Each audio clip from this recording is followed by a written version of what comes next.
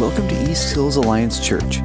Real people experiencing real change because of a real Savior. We have talked the last few weeks now about how the world is different than it used to be. Different even than it was, say, 2 years ago. Certainly different than 20 or 30 or so on. And the older you are, the more different it seems, yes? Yes. So we're looking at, we've been talking about all kinds of different ways that the world has changed, and really, that's just the tangible world, like the way we interact with each other, the ways that we use to interact with each other, the language we use, the clothes we wear, all of those kinds of things have changed. One of the unique things, maybe not unique, this was a new experience for me that I discovered when I moved here quite a while ago, was I would ask people for directions because I moved here before there was like Google Maps. And I say, well, how do I get to? And they say, oh, that's easy. So what you're going to do is you're going to go down this road 3 blocks until you get to the old such and such building. And then you're going to take a left and just keep driving until you get to the building that 40 years ago used to be this thing. And then you'll take a right. Like, y'all, that doesn't help me. I'm glad that you know that Woolworths used to be at that corner, but I did not know. And that does not help me. The world changes, and that's just the tangible world. We're not even talking about virtual reality and cryptocurrency and non-fungible tokens, and some of you are like, what are you talking about? And I don't know, so I'm going to stop there because I have no idea what that stuff is. The world is different. And any time that we realize the world around us has changed, maybe it's when we go off to college, or when our kids go off to college, or when we get a new job, or a relationship comes to an end. Anytime we realize the world is different, we ask the question, or at least we should ask the question, okay, what now? What do I do now? How do I engage in the world around me now? And in fact, if we don't ask the what now question, we will continue to engage with the world around us like it's the world we used to live in. So for example, if when you go off to college, you don't ask the what now, how do I engage in this world now question, you're going to continue to engage in the world like you're still living at home with mommy, and that just doesn't work very well when you're no longer living at home, right? We have to ask the question, what now? And so as we wrap up this series this morning, that's a question I want us to wrestle with a little bit this morning, is how do we engage in this world at this time? How do we engage in this world at this time? Early followers of Jesus had to ask this question. How do we engage in this new world? Because this Jesus guy had changed everything. He predicted that he would die and rise from the dead, and then he went out and did it. And for those who had been following him, this was not what they expected, but they understood it to be an incredible gift to the world. That we were offered forgiveness and eternal life. This changed our perspective on everything. So how do we engage in this world at this time? To my knowledge, there were no conversations among early Jesus followers about virtual reality or cryptocurrency or NFTs, but they did spend some time talking about what is reality? What is actually true about what we have seen and heard? What makes up our reality, and how do we engage in this rapidly changing world? Now, we may feel like our world is changing even more rapidly. It feels like every year that goes by, every change that happens, the change just gets more and more rapid. But the principles of how we engage with the world around us actually have not changed nearly as much as the world has. An early Jesus follower and church planter named Paul wrote this letter to the Roman church that we've been digging into the last few weeks, or digging into part of it. And he reminded this deeply divided Roman church that they actually had a lot in common, namely that they were really sinful and that God loved them a whole lot, and that no amount of that sinfulness could separate them from that love of God. He reminded them that they needed to be changed by God, not by culture. He reminded them that they needed to really love each other, like actually love each other, not just pretend to love each other. He reminded them that they needed to honor and respect and submit to each other and the authorities over them. All of these things are part of how we engage in the world we find ourselves in.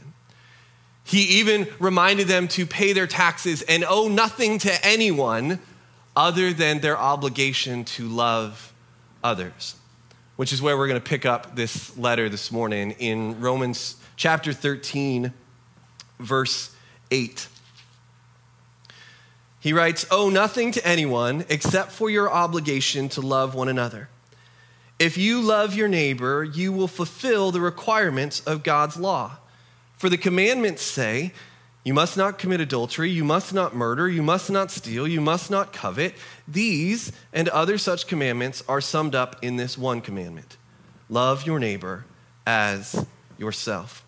Love does no wrong to others, so love fulfills the requirements of God's law." So how do we engage in this world at this time? The answer is as timeless as it is familiar. You love your neighbor. Love your neighbor. And if that sounds familiar and you were hoping for something earth-shatteringly different, that is not this sermon, apparently. You love your neighbor. Which really is just Paul quoting his master, Jesus, right? Where Jesus said, out of everything you need to know, out of everything you need to do, the two most important things you need to know is that you need to love God and love your neighbor. Love God with everything you are and love your neighbor with everything you have. Okay, fine. Familiar, timeless, great. But what does it actually mean to love our neighbor? And who is our neighbor anyway? Somebody once asked Jesus that question. He was in a conversation with Jesus in front of a whole lot of other people and said, "Okay, Jesus, I get that I'm supposed to love my neighbor. But who really is my neighbor? Because I don't want to love the wrong person." It says love my neighbor. I don't want to go loving the wrong person. Besides, this loving people thing I've discovered is really hard. So I don't want to do that with too many more people than I have to. So who is my neighbor? And Jesus said, let me tell you a story. There's this guy who looks and sounds and acts and talks a whole lot like you. And he's walking down the road one day and he gets jumped and beat up near to the point of death and robbed. So close to death, in fact, he's just left on the side of the road to die. And as he's lying there, a celebrity comes walking down that same road. It's one of those celebrities who's known for all of their generosity and the impact they have and the positive changes they're making in the world. And they come walking along and they see this man lying there, dying, maybe dead, and they cross to the other side of the road. And they just keep walking. A little while later, a leader of your community comes along, one of those people who really does love and invest in our community. They really take care of other people. They take care of the community. They want what's best for our people, best for our society. And they come along this person who looks and acts and talks like you, and they see them broken and beaten up. And they cross to the other side of the street and they keep going because something in their schedule is just more important. And then a little while later, as this man has been lying there for who knows how long, simply dying, your enemy comes along. Now let's pause. Make sure we have an enemy in mind. Who is that enemy? for you.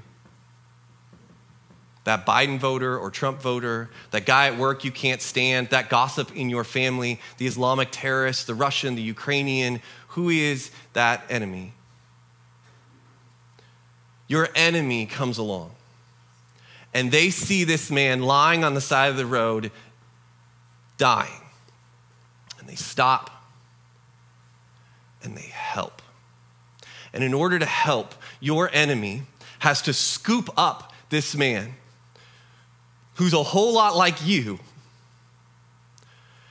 into some form of embrace so he can lift him into his transportation, so he can get him off down the road and into the ER so that he can get some help. And once he gets him there, he makes sure that he pays for every bill this man might incur and says, just make sure you help him heal. And Jesus then looks at the man he's telling this story to. He says, so, who loved his neighbor? Now, Jesus had identified the enemy. The enemy was the Samaritans. This is the story that we know as the story of the Good Samaritan. And the guy couldn't even bring himself to say Samaritan. He just said, the one who showed mercy. And Jesus said, yeah, now go and love like him. Why would Jesus use an enemy as the hero of this story? Not as the victim, but as the hero of the story. I think Jesus knows that as human beings, we're very tribal. And we have a tendency to believe that the people who will act right, who will do right, the people who love and are worthy of our love are the ones who look and act and talk like us. And we know as Christians, as Jesus followers, that we're supposed to love our neighbor. And so we'll gather together with other people who look and act and sound like us. We'll band together with like-minded people. And we'll say, I'm going to love you. And in doing so, I'm going to check that love my neighbor box. The fact that you look and sound and act and vote like me makes you easier to love. So I will gather you. I will be part of you. I will be with you. I will love you. And now I've loved my neighbor. We don't know how to love those who are opposite of us. We really struggle with that. And I don't mean just a little bit different. I mean like opposite of us. And we really struggle with it because, let's be honest, we think they're wrong. And we might even be right. They might be wrong. And we're really afraid that if we go love them, that person who's opposite of us, that we're going to accidentally affirm their wrongness. That we're going to make them think we agree with them. We can't have that. So we choose not to love. Like somehow withholding love is a lesser sin than accidentally affirming their wrongness. Jesus lived with a love that was fully infused with grace and truth. And he has called us to go and love with the same. To live our lives with a love fully infused with grace and truth. But sometimes we choose to withhold love and withhold grace in the incorrect belief that somehow withholding love and grace will make the truth stand out better.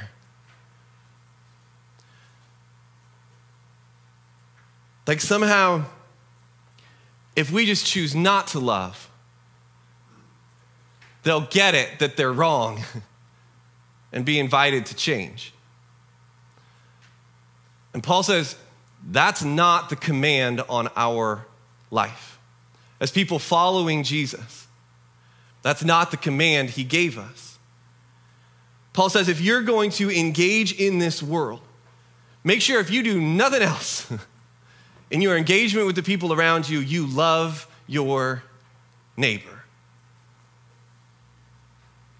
Okay. So I guess if I'm going to follow that command, I should make sure I do nice things for the people around me. I should make sure I take care of some people, even people opposite, different, and so wrong compared to me. Paul says there's actually a little more to it than that. Look at verse 9 of Romans 13 again. He writes, "For the commandments say, you must not commit adultery. You must not murder. You must not steal. You must not covet. These and other such commandments are summed up in this one commandment: love your neighbor as yourself." And one of the fantastic things about lists like this is we can go, well, excellent, I won't do those things. Or at least I won't do all those things. Like the coveting thing is kind of a problem because I walked by a house the other day that's for sale and it's a really nice house. And I can't really afford it, but like I can think about what it'd be like to live in that house. And then there's the truck down the road that I really like. And then I hop on Instagram or Facebook and I see all the smiling people in that person's life. I go, man, I would trade them. Their life seems really cool. So the coveting thing might be a problem. And adultery has definitely tripped up a person or two over time. So like, I don't want to be too arrogant to say that would never, like, but I'm not going to do that. And I'm not going to murder somebody. I don't think. My kids are not teenagers yet. But I don't think I'm going to murder anybody. So at least I got that one. Let's look at some other words of Jesus for just a moment, shall we? These words are found in Matthew chapter 5, starting verse 21. He says, "You have heard that our ancestors were told, 'You must not murder. If you commit murder, you are subject to judgment.' But I say, if you are even angry with someone, you are subject to judgment. If you call someone an idiot, you are in danger of being brought before the court. And if you curse someone, you are in danger of the fires of hell." And can I just say that says nothing about the person being in front of you. This could be behind their back. This could be any old politician you could think of. Moving on, verse 27, he says, "You have heard the commandment that says you must not commit adultery. But I say, anyone who even looks at a woman with lust has already committed adultery with her in his heart." And ladies, I know the language there is his heart, but you don't get a pass on this either. Okay, so loving your neighbor also means in your own heart, you finish your hate, lust, and jealousy. And can I just say that this is taking this way wider, this is a pretty awesome goal for how we love our neighbor in the world, an aspiration that we would end hate and lust and jealousy in the world, and in doing so, love our neighbor. Paul says, in your own heart, end your hate and lust and jealousy, because in your attempts to love your neighbor, your hatred, your bitterness, your lust, your objectification, your pining after their stuff or their life, this will make you incapable of loving your neighbor. You cannot hate your neighbor and love them. You cannot turn them into an object for your pleasure or an object of your jealousy and love them in the way that Jesus loves them. It will cause your attempts to love to fail. Loving your neighbor is not just a matter of your actions, it is a matter of your character. And Paul says there is no time to wait. He said, we need to start doing this, and we need to start doing it yesterday. This isn't like, well, I will love my neighbor later. I'll get my heart in order some other time. He said, no, this needs to happen now. And he has a really specific reason why he feels like this needs to happen immediately, why he has some urgency around this. That's in the next verse, verse 11 of Romans 13. He says, "This is all the more urgent, for you know how late it is. Time is running out. Wake up, for our salvation is nearer now than when we first believed." What Paul is talking about is he's talking about the return of Jesus. We believe that this same Savior who died and rose from the dead and ascended into heaven will return from heaven one day. That he will come back to make all things right and make all things new, to establish the kingdom of God in all of its fullness. And he says this could happen any day. And 2,000 years later, we can sit back and go, oh, boy, was he wrong. But we actually believe this in the denomination we're part of, the Christian Missionary Alliance. This is one of the 4 tent poles of our faith and our beliefs, and should be part of every Christ-following faith, that Jesus is our coming King. He is returning. And the way that we say that in the Christian Missionary Alliance, the way it's worded in our statement of faith, is that return of Jesus is imminent. Could happen at any moment. So there are a number of people now across our country and our world today who are really fearful that we are in the end times, that we are in these last days, that Jesus' return is right around the corner. They're looking at the world around them self-destruct and going, this has got to be it. And so I have had people approach me and in comments or sort of roundabout questions essentially say or ask, is this the end times? And my answer is yes, and I don't know. And here's what I mean. We believe that the resurrection and ascension into heaven of Jesus established the beginning of the end of time. That Jesus' return could be any moment. It is imminent. We are living in the end times. As the president of our denomination likes to say, we are one of Jesus' end times families.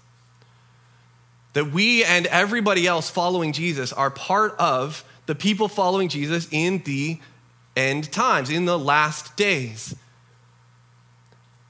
And I don't know when Jesus is coming back. And neither do you, and neither does anybody else. And I'm very confident in that because Jesus said, no one will know the day or the hour.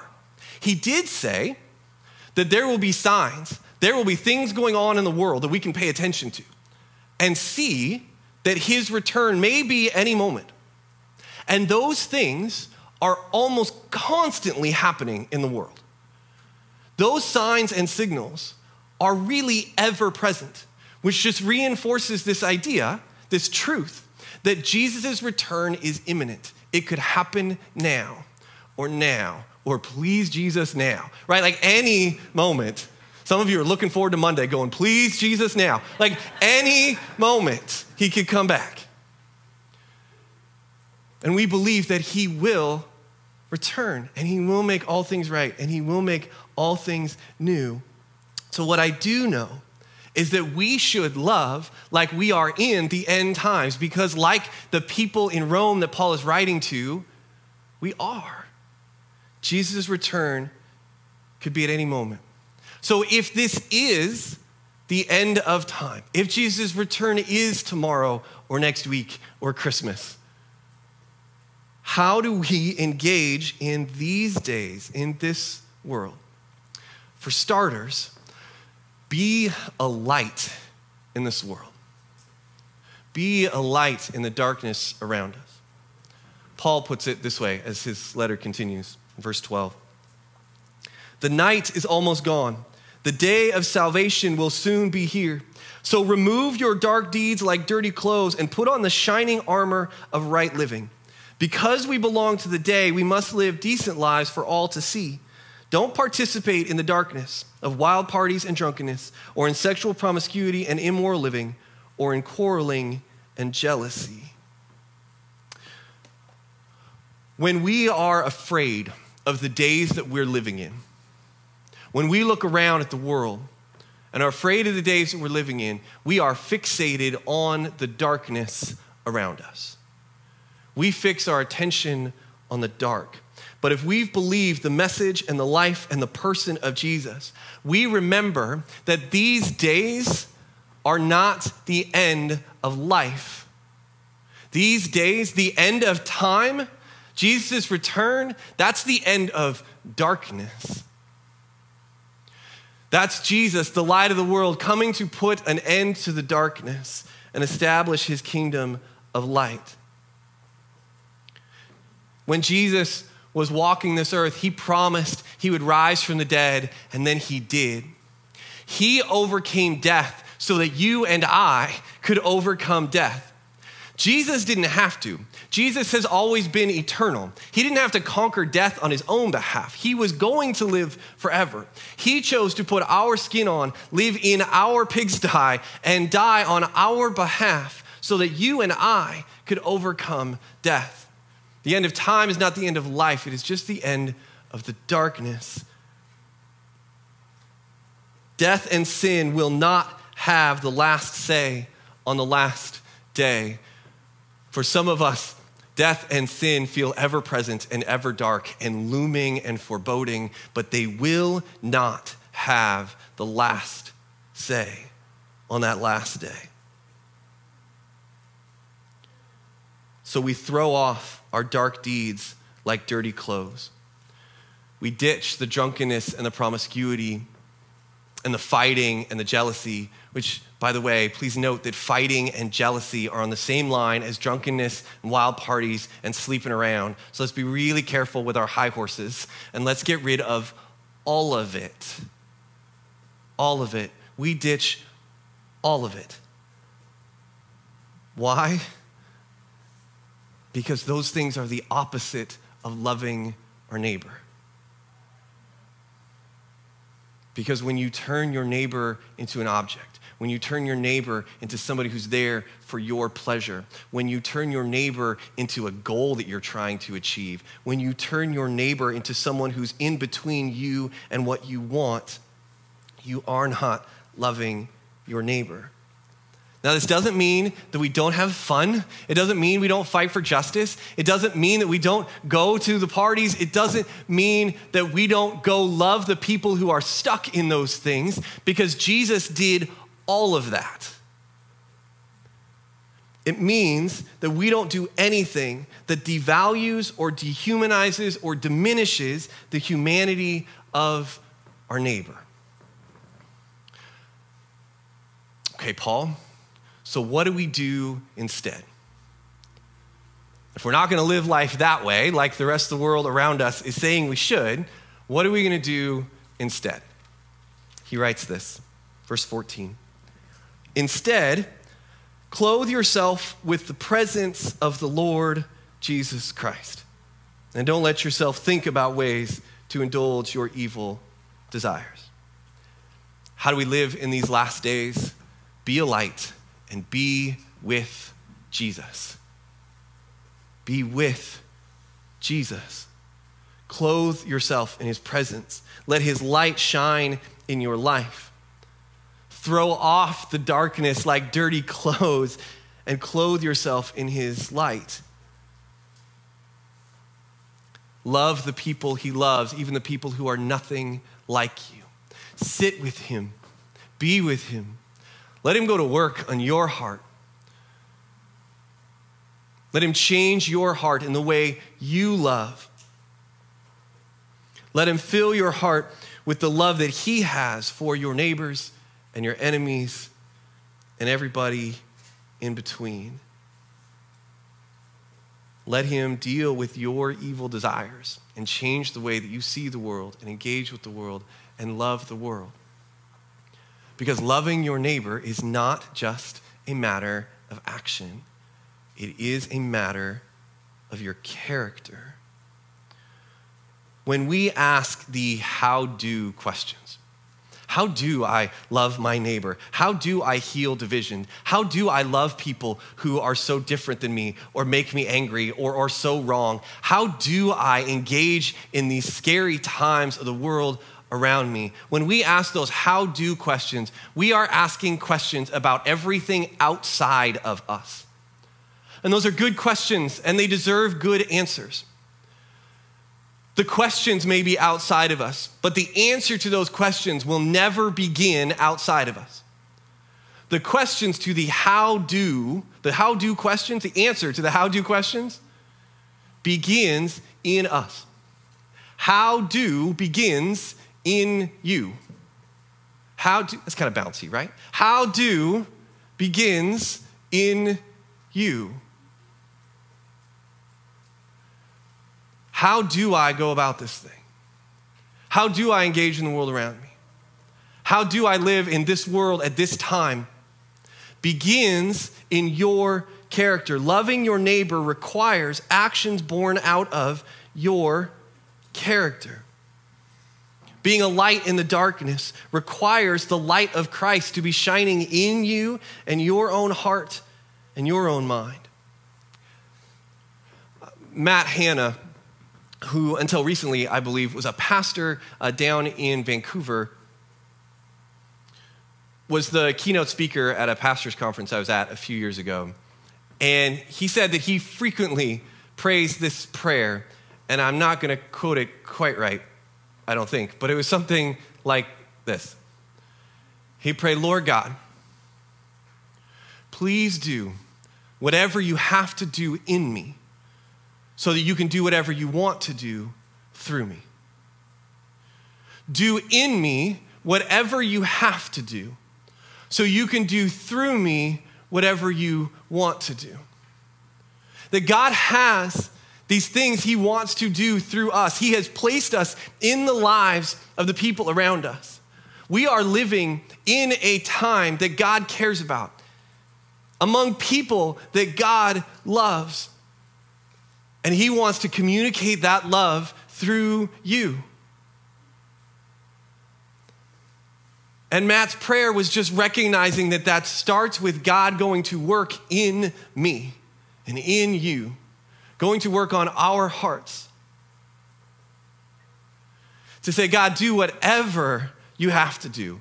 And that is a scary thing to pray. God, do whatever you have to do. God, I trust you. God, I trust that you are good. So I will open myself and my heart and my mind to you. God, do whatever you have to do in me so you can do whatever you want to do through me. Because there is a world of people around us who deserve to know how much they are loved by the God of the universe. And God has placed us here to do that. So as we seek to do that this week and as we respond in song, let me pray for us.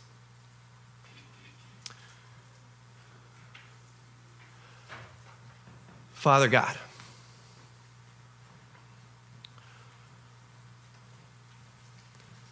we do believe that you are at work and you want to be at work in us, that you are at work in the lives of the people around us.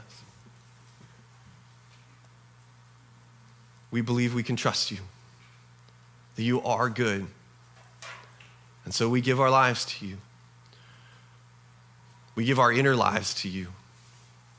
We give our hopes and our dreams to you, our fears. And God, we give you permission to be at work on the darkness that's in us. God, would you do whatever you have to do in us? And would you do whatever you have to do in me, to do through me, to do through us, whatever you want to do, to communicate your love and your grace and your truth to the world around us. We pray all this in the sacrificial, loving, holy name of Jesus. Amen. Thank you for checking out our podcast. Find out more or connect online at easthillsalliance.org.